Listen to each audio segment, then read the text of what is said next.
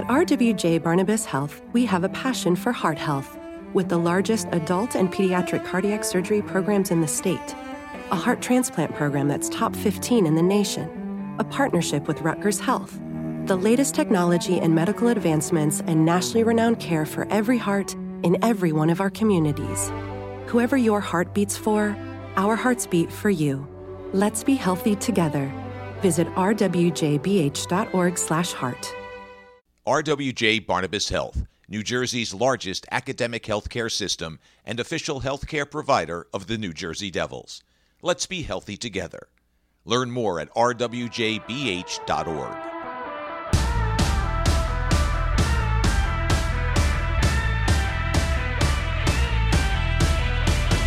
Hi again, everyone. Matt Loughlin along with Sam Kassan. Welcome to Speak of the Devils, presented by RWJ Barnabas Health. Special show coming up for all Devils fans who have been blessed on the TV side to have some phenomenal voices bring the action into their living rooms and their dining rooms and their dens. Steve Cangelosi presently, preceded by Doc Emrick, preceded by our guest today, Sam, Gary Thorne, who not only is a name that resonates with Devils fans, but of course across the country as a national singular voice for this sport. And the fans are in for a great conversation with a great guy. And I was so excited when he was on our schedule. Oh, they're definitely in for a great conversation, and just the wealth of knowledge that he's had, the breadth. I mean, we covered a lot of topics too. Everything from broadcasting style, how to become a broadcaster in the league, the differences between calling a baseball game or a hockey game, just even his career trajectory, starting at the University of Maine, ending up on the national stage. I mean, we went through it all. I feel like we left no stone unturned there, Maddie. And there was one stone unturned. I'll let the listeners hear it, but I was trying to get some dirt on you, and he wasn't willing to bite on that one. I tried my best, but maybe that's better safer off the air. Well, you know what? We don't want to leave anyone with the wrong impressions. There's not a lot of dirt, but there was a lot of fun. And that usually involved some late night activities, and that's okay. An adult beverage or two always makes the night go well. And but anyway, Gary was great to break in with. As I was getting into this profession, and it comes out later in the podcast, I'm very, very blessed to have had him and Peter McNabb. And then quickly after I was starting to establish myself, Doc and Chico come on board, and producers and directors who took this young whippersnapper of a kid who was wide-eyed and raw, but was willing to work with me. Just very, very lucky. And, Gary reflects on it too. The games are important. There's no question about it. But when you look back at a career and you're fortunate enough to have been able to do something you dreamed of from an early age, and then you realize the people you got to work with. And I talk about this all the time at home with my family. Like, Gary's just one of those guys. Like, he just came across my path at the right time, and I benefited from it. But that's me. For the fans, it's about Gary, and that voice doesn't change, Sam, right? That is a voice that everyone can identify. Oh, it's a signature. That's what I mean. I grew up in Pittsburgh, and I mentioned this on the podcast, but there's one play that I'll never forget. I mean, I watched the Penguins win Stanley Cups, but the one play I will never forget is when Mario was going into his first retirement, Mario Lemieux. He was playing the Flyers at home in the playoffs, and it was Game 4, and everyone knew the Penguins were going to lose that series. It was Game 4. They were winning. They had a 3-1 lead at the time. And everyone knew he was going to lose in 5. So this was going to be the last home game of Mario Lemieux's career in Pittsburgh. And in the final minute, he gets a breakaway. And Gary Thorne, with that signature voice, he's like, "Lemieux, here we go." And then just screaming the score. And then he just left for the silence. And just the crowd took over. And it was just such an amazing moment. That's what I mean. In the national stage, he talked about calling some of the Detroit games against the Colorado Avalanche and the Stanley Cup playoffs. So obviously he has a closer connection to the Devils and with Devils fans more than most. But the entire national broadcast, the entire world has heard him, especially hockey fans have heard his voice. And he's become such a signature voice of really my childhood growing up watching the sport. And you talked about the friendships, and I thought that was very poignant that he noted on that. But the thing that stuck out to me is, he was talking about all the people he worked with, and he said, he loved these guys because they were humble, and hopefully I'm humble too. Only a humble person says, hopefully I'm humble. I feel like, he came across that way. There's no ego there. It's just, in my book, he's a legend, but to him, he's just another guy. And obviously I could see the bond between you guys. And I think he really spoke well, because it's great we call the games, and it's great we get to be a part of sports, but at the end of the day, it's the people that you work with that you really form those bonds with. And looking back on your careers, I think it's amazing those are the memories he remembers, is the people he worked with. Well, let's get to our guest, and I will intro it by referencing a call which he then laid out and let the crowd tell the rest of the story that he made back in 1988, a moment that we will talk about with Gary Thorne. They did it. They did it. The Devils make the playoffs for the first time in their history. And let's bring in Gary Thorne on that note. It is a pleasure to speak with you. It's been way too long, my friend, and thank you so much for sharing your time with us. I know the Devils fans are going to be intrigued, thrilled, and interested in the next half hour or so. God, I hope your hopes and expectations are reached on that. Great to see you again. It's been way too long. I couldn't believe how many years have gone by.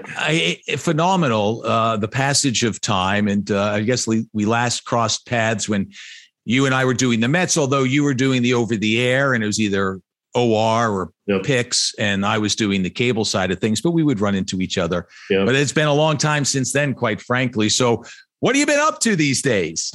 Well, I still do a little baseball, do a little hockey. I'm not retired, but I fortunately am in a situation where I can kind of pick and choose amongst things that might come up and be available and that I feel like doing.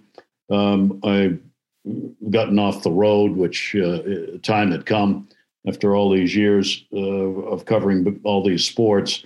Really wanted to be home for my family's sake, but for my own sake too. I'm a homebody, and I like just puttering around, and we live in an area where I can do that, where I've got some room and a little bit of land. And so we have some fun with that. And the days are filled with stuff, and I still follow sports, and I do some teaching at the Cronkite School at ASU. For about 3 years now, we've done a play-by-play journalism course, and that's been great fun. So the days fly. I often say I don't know how the hell I ever had time to work, because now that I'm not working full time, I got no time at all. but not just work at the highest level. And we all know your resume, not only with the Devils and the Mets, but your national broadcasts with the National Hockey League, video games, Olympic Games. I mean, it goes on and on what you've been able to do. But before we talk about the start of the Devils, how that all came about, et cetera, I'm curious, with the course that you teach, how is it different from a course you might have taught, say, 20 years ago about play-by-play, or is it still the same? No, it's entirely different, Matt. I think, as you'd expect. There is so much more involved now in doing broadcasts of sporting events than what there was even 10 years ago. It's not just about doing the game anymore. There's so much that announcers, broadcasters have to be aware of. I mean, the class, before coming on with you, I just finished a class. And one of the things we talk about, the NIL stuff, broadcasters have got to be aware of what's going on in this NIL movement, particularly in the college and even at the high school level, and who you're hired by and who signs the check and how much difference does that make as to what you can say and what you can't say. It used to be that you were hired by the radio station or TV station independently of the teams that you covered, and generally that's not the case anymore. And so you've got to have that under consideration. We've got the gambling thing. As broadcasters, you've got to understand that you are part of this sports gambling big picture, because everything you say and do could have an impact on money being wagered. And you've got inside information oftentimes that people want when you might not even know they're getting it from you, but they're asking you questions that are going to affect how they bet. So all of that, I mean, that wasn't there. 5 years ago, 5 months ago, some of that wasn't there. So the whole thing changes and has changed and will continue to change as we go along and see how all these things fit together. But it's a different broadcast world. Speaking of, since you're talking about broadcasting, what advice would you give, or maybe do you give, to students who are aspiring to be in the broadcast world? Well, it's number one, you've got to start with the basics. I mean, we in the class that I teach, we go back to the very beginning of this thing and what is play-by-play? How do you cover an event, whatever the sport may be? What are the important aspects of that event that have to be brought out? In basics, just defining the setting. You got to know how to do that, to do an open to a game. You've got to know how to put stories in your, we call it the saddlebag, put stories in your saddlebag that you've got ready to use during the game regarding players, teams, franchises, whatever it may be. I mean, the basics are still there that have to be done. How do you follow the play? What's the difference between radio and TV? Painting the picture that we always talk about on radio, following what's on the screen when you're doing TV. So all of the basic stuff is there and has to be done. And I always tell the students, in fact, I labeled the course the art and science of play-by-play broadcasting for a reason. I can give you a little bit on the science. I can help you with some of the habits you want to get and the ones you don't want to have and how to put a play-by-play broadcast together. But the art of it is up to you. It's going to be who you are and being able to finding a way to be who you are while you're doing a broadcast and not try to be somebody else, not trying to put on a broadcast voice, if you will, because you can't do that in this day. I don't think you ever could, but certainly not now because the games are so long in every sport that trying to have some kind of a artificial voice that you're using to do play-by-play, it doesn't work. It just doesn't work. And the fans are so much more knowledgeable about the technology of the games and what you're doing and how you're doing it. And all of that has to be considered. So those are the things that we highlight, that we begin the course with, and we move on from there. It's interesting you say the art. So how long did it take you to find your own broadcasting voice? Did you find it early on? Or? Still finding it. That's the other part of this. It never ends. I don't think it ever ends. There are still things I say during games that I go, oh my God, what the hell was I thinking? Why did I do that? I've got phrases that I use that I don't like, trying to get rid of those. I've never liked listening to my own voice. I've never liked listening to recordings. I very rarely, and I don't think this is a good thing, but I very rarely ever went back and listened to a game that I broadcast. And I probably should have done more of that in order to improve what I was doing. But I didn't.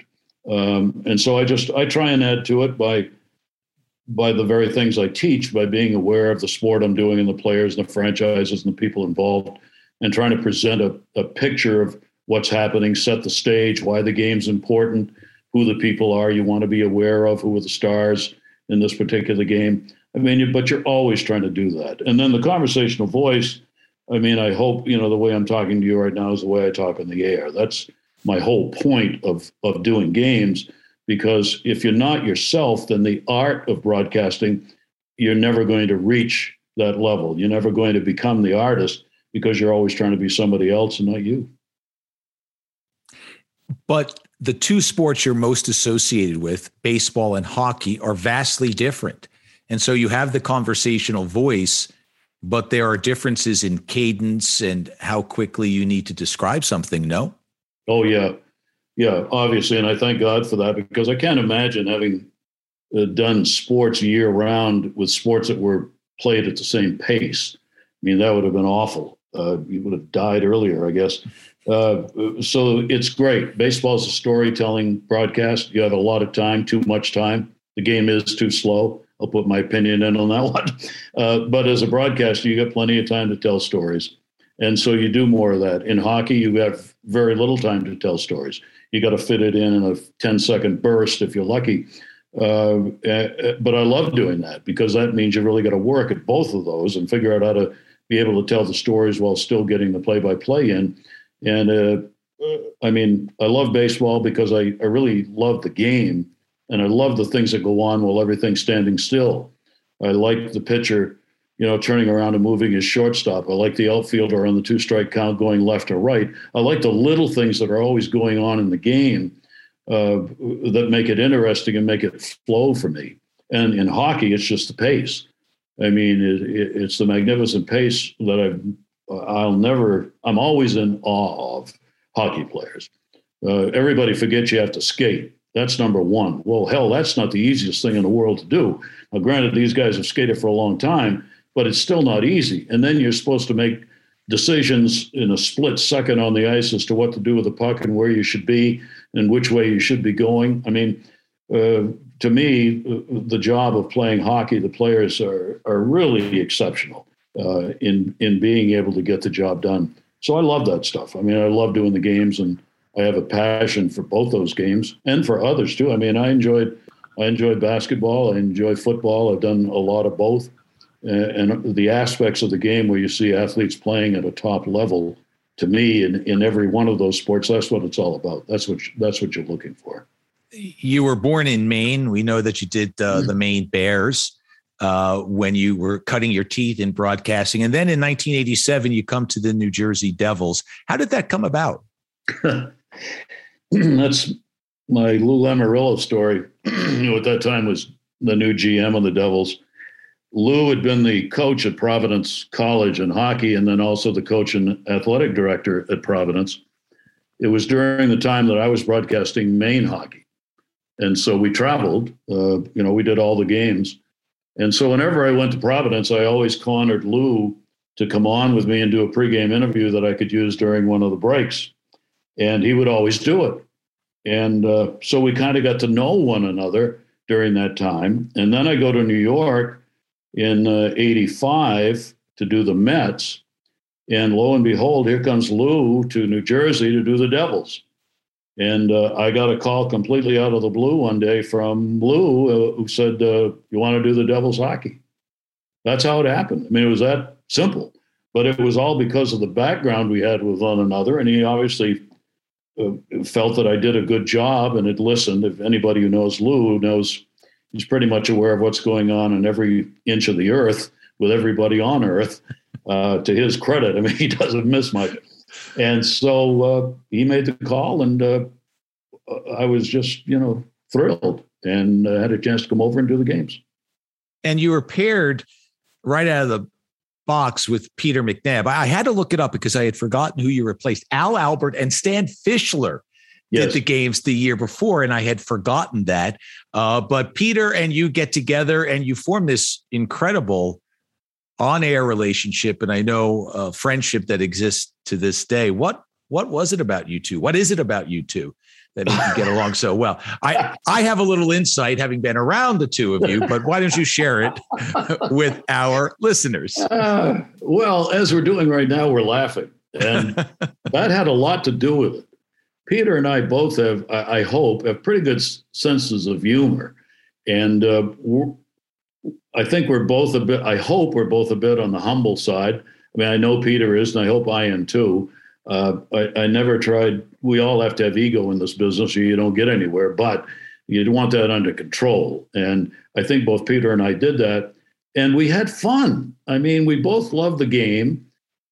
Peter, with the great insight that he had, I could always turn to get answers, from how a player viewed the situation. And I loved the pace of the game and the excitement of it. And we just got along. I mean, we hit it off. We were able to talk to one another just as friends right from the beginning.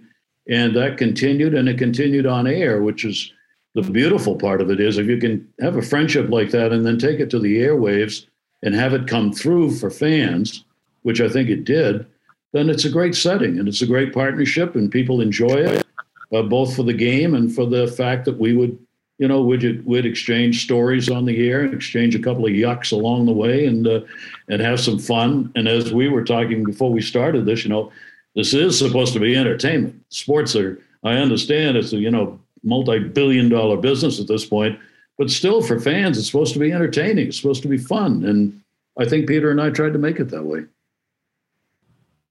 We were with the Devils until up through 93. I just wondered, during that time, is there any favorite game you called or memories or something that jumps out to you from that period? What's my favorite game, Matt? What would it be?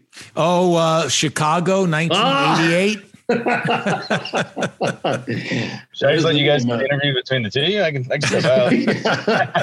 Well, there isn't even, I don't think there's another game even close. And not that there weren't other great games and great moments, but I mean, that game in Chicago where the Devils finally made it into the playoffs on an overtime goal by John McLean. After Darren Pang makes a save, kicks it out to the top of the left wing circle. McLean winds up and blasts it. Game over. Devils go. Rangers don't. I mean, it was the last game being played in the season. We were it. It was a night game in Chicago. Everybody else was done. We were told the Rangers were sitting in the locker room at Madison Square Garden. The Zamboni was on the ice, and they were either going to take the ice up or resurface it. Because if the Devils won, the Rangers were done. And if the Devils lost, the Rangers were in. That you can't get much better. When in sports, you can get to that point where everything is so simple and so clear that you don't have to explain anything. I mean, you're there. And that's what happened in Chicago. And I always treasured the game because of what it was and how exciting it was. But it got so intense. Chicago didn't have any interest in this game in terms of where they were going to go, what they're going to. But as the game went along, you could just see Chicago decided, we're not losing this damn thing. Maybe we got nothing on the line, but we are not going to lose this damn game. And so it was like a playoff game. And they were doing everything they could to beat the Devils. And the intensity of it just kept going, ratcheting up and up and up. And the fans at the end of it applauded the Devils. I mean, it was such a great athletic event that the fans appreciated the effort that had been put on by both these teams. And you get Chicago fans applauding you as a team from somewhere else. You've done something, because that doesn't happen very often anywhere, but much less in Chicago. So that was the game. It was a great game. Does that rank up there with some of even the Stanley Cup games you've called? Oh, yeah. Yeah. And there have been, some great Stanley Cup games. The Colorado series with Detroit during the years when they were both so good were great games. But this one's right there with it because it did have that intensity to it, and that had a result that was so clear. For the Devils to be able to go to the playoffs was a big deal. And to make it on a goal scored, in the very last game of the season in Chicago was just great. In a game the Devils had to win. Ty was not going to do them any good. In fact, I went back this morning to listen back to your call, and they have that old clock of Sports Channel graphics, right? The old 1988 graphics look, and the clock's there, and you and Peter are talking about, a tie does not do the Devils any good, and you're approaching 3 minutes to go, and there's no shootout, so it's got to happen in the next 3 minutes. Otherwise, and what a crazy year that was anyway. You fire a coach, and then there's a goalie that comes out of the Olympics and leads the Devils. It was just phenomenal. But yeah, you had to win. Devils had to win. Yeah. What was it like? I'm curious. What was it like that day? Because talking to the players like Johnny Mack and Kenny Danico, they'll tell you, like, they obviously knew what was up, but also like Lou was doing things like, hey, if you needed a limo to the game, like, I was going to give you every chance to be at your very best for this game, knowing its importance. I'm just wondering if you and Peter had that sense of history as well. I mean, you knew what would happen with the win, but what was that day like? Do you remember? It was very calm, actually. It was so clear as to what the importance of the game was and what it meant that I found it a very calm day. There was the only thing about it was the anticipation. You just wanted, and I think the players felt the same way. Let's go. Let's get this damn game underway. Let's play. That's what we're here for. There's nothing else to be said. There's nothing else to do. You didn't worry about storylines or what you were going to say during the game. I mean, it was all right there in front of you. So it was just a matter of let's get this damn clock running and let's play this game. That's the way the day felt. And it's just like it would never end. Like we weren't going to get to the evening and weren't going to get to this game. And when we finally did it, it was everything you hoped it was going to be. How did you end up getting involved in national broadcasts? Because obviously worked for the Devils, but where was the anchor that either got you into ESPN or some of the national scales? Well, there's no question that being in New York was number one. I mean, there's no way around this, and it's as true today as it's ever been. if you're in New York, you get exposure you don't get anywhere else. And I'm talking about national exposure. Sinatra was right. You can make it here, you can make it anywhere. Because people believe that, and it's partly true. It's a very tough market in terms of an audience that knows sports and that has high expectations and that is very loyal and involved in their teams. And so being in New York got me the exposure, and going to the national level. I mean, I was the first host of the Sports Reporters that was on ESPN, and that came from a network producer who had heard me doing Mets games and liked what I did, and called one day to my agent in New York and said, let's set up a meeting. We're going to do this new show, and I'd like Gary to host it. And that's what we did. Well, that started it on ESPN. Then ESPN wanted me, saw the work I did in New York. Again, it matters. Wanted me to do some games for them, some football games to start with. I did Big East basketball. I mean, did all kinds of stuff with ESPN. And then, of course, they got hockey. And they didn't have anybody at the time to do hockey. And came to me and said, look, we'd like for you to be the lead broadcaster and play-by-play for our hockey package. And that was because I'd done the Devils. So I'd been exposed again in New York. And so that's how it happened. It was a matter of a ladder that, fortunately for me, I just was able to continue to climb because of what I was doing. You've worked all these sports, basketball, even wrestling. You've pretty much done it all. What is your favorite sport to call then? I assume it's between hockey and baseball, but do you have a favorite? No.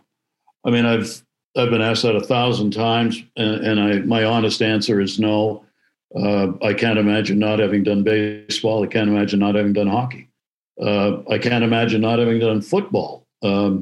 While that may, the other two sports I'm probably more known for, when I did football for ESPN and ABC, I got to do some big games. To go out to Ohio State or Michigan State or somewhere, you got 110,000 people in the stadium in a matchup of a great rivalry. And the great part of that was the broadcast team that I worked with, some of whom I was fortunate enough to hand select. It was such a team effort that part of it was so enjoyable, and it's something I treasure to this day. That from my spotter to the analysts, to the people who worked with me in stats, producers, directors, I got to work with some great people and had some great relationships developed out of that. Marty Aronoff, one of the great statisticians ever, all time in every sport, who lives in Washington, D.C., is a dear friend and somebody who I worked with. And at the time, his son was also involved in doing things. And we did a season where Marty was the analyst and his son was my spotter. And I always kidded with them. I said, someday we're going to do a game where I'm not going to look at the field. I'm just going to turn around. We're going to have a board and I'm going to do the game based on what you two tell me, what you tell me as a spotter and the information you give to me as an analyst. And they were so good. I swear I could have done it because that was the kind of relationships we had working as a team. And I really enjoyed that. Well, I might get fired for asking you this next question, but as a kid, I grew up from Pittsburgh, PA, obviously a Penguins fan. And the one throughout the entire history of the team, whether it was the Stanley Cups, all that stuff, the one play I'll never forget was the 97 playoffs, Penguins, Flyers, the Mario breakaway in your call. Do you remember that game? What it was like in that moment? Yeah. Well, with Mario, one of the things that happens in all sports is you come to the front of your chair in certain parts of the games based on the athletes and what they're doing. You go back, I guess it was Babe Ruth or Lou Gehrig coming up, you probably sit up a little straighter. And if you got Mario Lemieux or Wayne Gretzky out on the ice, or Patrick Roy in net, or God bless if you got Gretzky moving in on a breakaway on Patrick Roy or Marty Brodeur. When you get that level of players performing, you can't help it as a fan, and I am a fan. I mean, you really sit up and take notice. So with Mario on the ice, you were always waiting to see what was going to happen next because he was so dominating. And so when he got the puck, when he was involved in the play, you were just waiting to see, all right, what's going to happen now? What's he going to do now? So yeah, I remember on that, and I remember Mario, and here he goes again, and you're like, well, here we go, and you just get up and get into it. You know, your passion for sports comes through, and you said you love all sports, and you're a fan. And I think that on the local level, going back to some of your current work as an instructor, what's lost is there's so much of an interest. And now there have been guys who've been homers who have made their name and are in various halls of fame, and God bless. But there has to still be appreciation for what the other side has done. You're not going to celebrate it. As a Devils announcer, I'm not going to celebrate something that happens against the Devils as I would if they did something positive. But I'm like you, Gary. I'm sitting here mesmerized by what these athletes can do. And if I come out of my seat because it's someone from the opposition that does it, well, so be it. But I think that is being hammered out of play-by-play guys a little bit. It's all just that, not all, but a majority of the view has got to be skewed toward what the home team wants. And I think that's disappointing. Yeah, well, I think we're going back to the signs of the check kind of stuff. You know, the expectation is if you're hired by the team or even by the station, if it's involved with the team in a deal, they want it to be as positive as possible. And you're expected to be a promoter, a seller, if you will, of the game, of the team. Yeah, I think that goes on there. But I've never had a problem saying, don't misinterpret fans. And I believe this. As I said, I am a fan. Fans will are loyal to their teams and love them and want them to win and all this kind of stuff, and can detest opponents who are good and who play against them. But I think all fans deep down appreciate great players and great plays. And while they may, damn it was against us that it happened, they still appreciate it. And to have an announcer or announcers who don't, that's not fair, and it's not in line with the way fans really feel. You don't go overboard about it. But when Mario Lemieux scored the 5 different ways you could score against the Devils, I sure as hell wasn't going to underplay it. I mean, for me as a fan, what a moment. I mean, yeah, it's against the Devils, and I wish it hadn't happened for the Devils' sake, but this guy's about to score an empty net goal that's going to give him a goal in 5 different ways in a game. That's something you recognize and celebrate for the ability of an individual to do that. So, yeah, I think you're right. Though I think you're right. I think a lot of announcers feel pressure to be very careful about anything negative they say about their team and to sometimes go overboard on the positive part of it.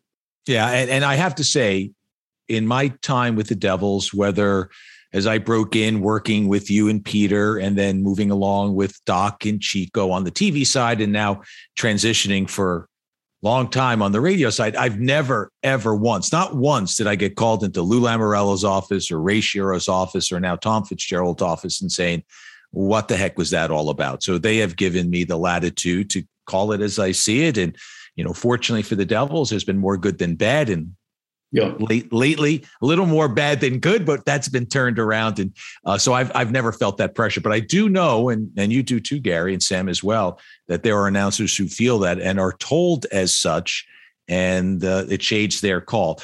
What do you think about hockey today, Gary? Oh, I think it's got, the ability of the players continues to ratchet up, which almost seems impossible. Because you look at how good they are and how good they've been, and yet you continue to see size. These guys are so big in many cases playing the game and still playing it at the same speed and pace. In fact, at a faster speed and pace. The game's opened up because of some of the rule changes and the double line passes, et cetera, where you get to move the game along a little quicker than you would have before, which keeps the flow going, which I think is good. I still look in just amazement at the way guys play, and it's been going on for some time now. But for the athletes who play hockey, you have to know what you're going to do with the puck before you get it, which is a pretty amazing statement. Because once you get the puck, you're going to get slammed, or you're going to have it poke checked away or something. But you're not going to have any free moment to do something. You don't have time in almost every case to get the puck on the stick, then look, then decide, then make the play.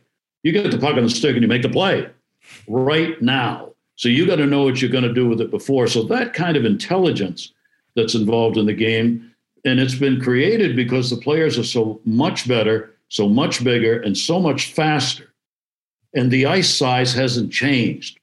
We keep on going with the discussion about should we be in an Olympic surface, because the players have almost outgrown the playing surface, which I think there's some validity to that. But at the same time, they've been able to adjust amazingly to be able to pick the mental game up so quickly that they can still perform the way they do on a relatively small surface.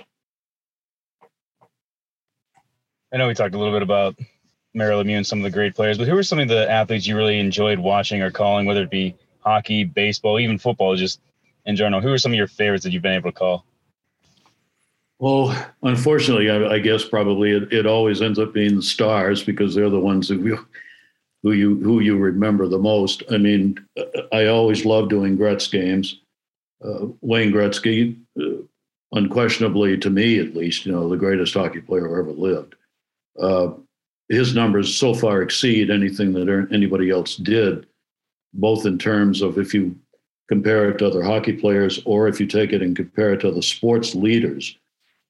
What he's done is absolutely phenomenal. And I always enjoyed talking to him about how he did it, because here's a little guy in what turned out to be a big guy's game.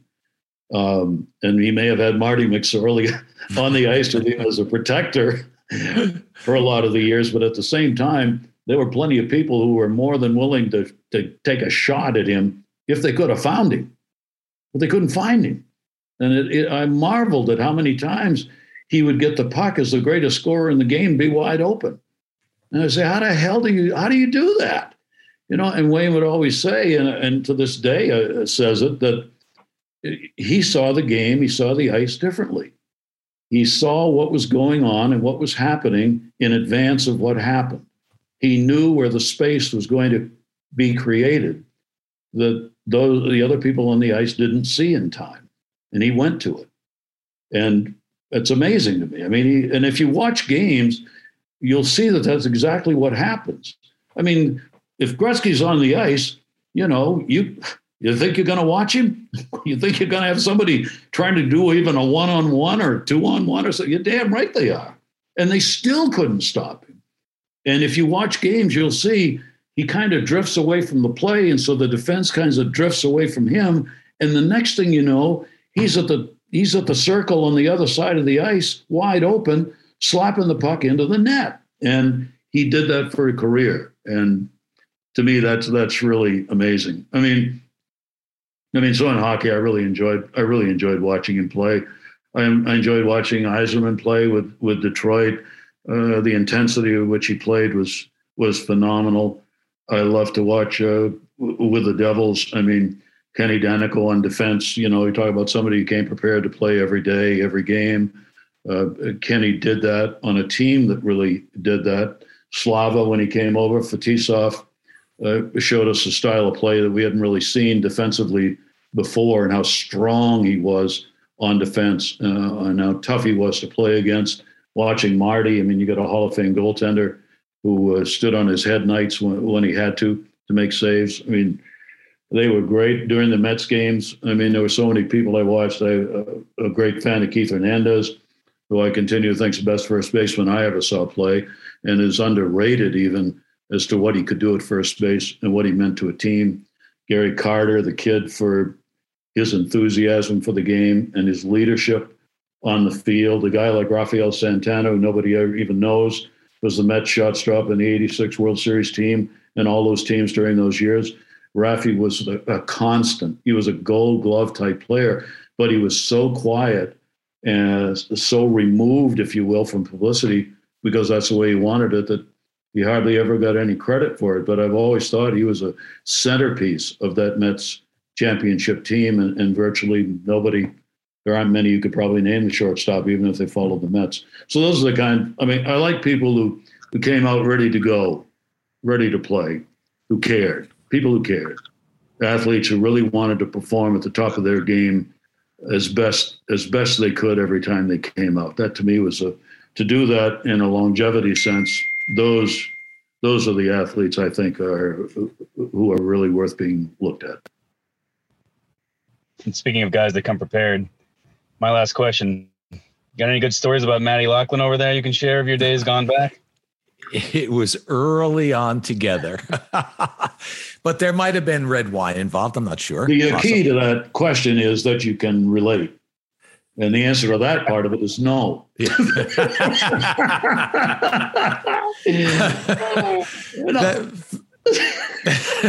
Let's just say we had fun. Yeah, let's just say we had fun. We did the same thing we were talking about while we were on the air. You had fun. That's what you're supposed to do. Exactly. Matty came prepared. Seriously, Matty came prepared. Matty was involved in the games, had a role to play, and knew the information he had to have to properly perform that role. And he was always ready to do that. And you talk about team players. I mean, the same thing happened when I was doing the Devils. When I talk about working as a team, when it was Peter and I and Stan and Matty, I mean, we had a great crew. We had a great producer. We had a great director, all of whom had a real good time during the games. And we enjoyed one another's company. And on the road, when we had an opportunity to get a dinner in somewhere, I mean, that was a special night because it didn't happen very often. And we really enjoyed it and treasured it. And to me, that's a huge part of this job, in addition to doing the games. Yeah, some of those names, Jackie Lyons, who was producer, then Roland Dratch, who took over for her. I know he was breaking in the latter years of your run with the Devils, and he's been doing it full-time since 95. Joe O'Rourke, the great director. God bless Joe. What a wonderful man he was. Taught me so much. I know you enjoyed working with him. Yeah, there's a lot to love there. And John McComb, who was a fabulous stage manager. He liked to have some fun too, had a lot of experiences, and just I know I feel fortunate to have worked with great people like that, yourself included. And I don't know what path was designed for me that day that I was born, but I have been blessed, honestly, to work with some great people. So, you spring. It's the name of the game. In the end, it's the name of the game for us as individuals. It is about, we get to do the games, we get to see great players and all that, but it's the people you end up in relationships with as part of your job that become the most important things, I think, that happen in your career. And those you have who you stick with over decades, even though you may not work with them anymore.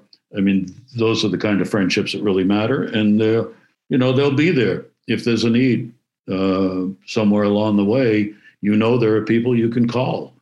And to be able to say that is a big deal. Without question. And we should end it on that note, but I will end it on this, because you are going to MC the upcoming U.S. Hockey Hall of Fame induction ceremonies December 9th in Denver. And the only reason I bring it up is not simply because it's an honor, another one that goes on your resume, but because of those who are going in. And I'm just going to keep it to the Devils side of things. There are a lot of great people going in, but Peter McNabb, your partner, will be enshrined, and Stan Fischler will be enshrined. So those relationships are maintained, and the stories will be told. And I imagine that's going to be a very special night for you. Yeah, I really can't wait. And I did not know when I was called by USA Hockey and asked to MC this, I did not know who the inductees are going to be. And I haven't asked them whether or not that was one of the reasons they asked me to do this. But I looked at, obviously I said, yeah, I'd love to do that. And then I went and looked to see who was going to be inducted. And I was like, oh my God, almost every one of these people that's being inducted, I have had some kind of a a real personal relationship with and a friendship with. Jerry York, who's going in for Boston College, their longtime coach. I mean, I did all the Frozen Four games when those teams were winning and playing in it. I looked at that list and I was like, virtually every single person going in, I've had some kind of a business or personal relationship with over the years in the broadcasting. And I'm like, oh my God, I want to see what this dinner is going to look like the night before. Hopefully we'll make it to the night after.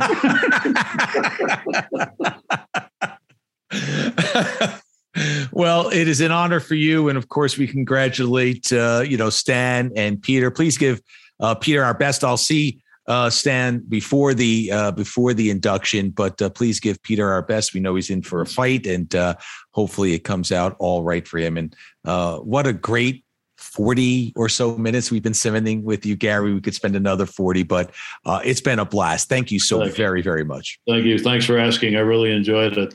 Well, among others, Tony Granato and Jenny Potter will be inducted into the Hall of Fame when Gary MCs that dinner on December 9th. But there will be a Devils flavor to it, unquestionably, with him at the mic and Peter McNabb and Stan Fischler going in that night. A special moment for a franchise that started out on some rocky waters, coming over from Colorado, no pun intended, from the Colorado Rockies turned into the New Jersey Devils. Took a while. They made the playoffs in '88. Gary was there to call it. And then the torch was passed on to Doc Emmerich in championships. And now Steve Cangelosi again doing it on the TV side. And just a wonderful ride it has been. A special night it will be. And special to have Gary as our guest. We could have done another 40 minutes and not even repeated ourselves. What a great guy. Yeah, absolutely. And I honestly hope we can do another 40 minutes with him somewhere down the line. And obviously very fitting, the Devils connection there with Stan as well as Peter, and to have Gary there, I think it's just very fitting to have him be the MC of that event. Yep. And we thank him for his time. He still remains busy. And I think we all hope that there's a chance for him to do some more hockey. It's a voice, again, that many of us recall and many of us were drawn to. And so hopefully he gets that chance in the near future. But on that note, we'll wrap things up for this edition of the podcast. Sam, lots of fun and looking forward to more interesting topics and subjects and guests on the show. Let's do it again, Manny. Always a pleasure being with you. Let's do it real soon. So again, thanks to Gary Thorne and thanks to you, our listeners. We appreciate your company. It's very much appreciated. For Sam Kassan, I'm Matt Loughlin. Thanks again.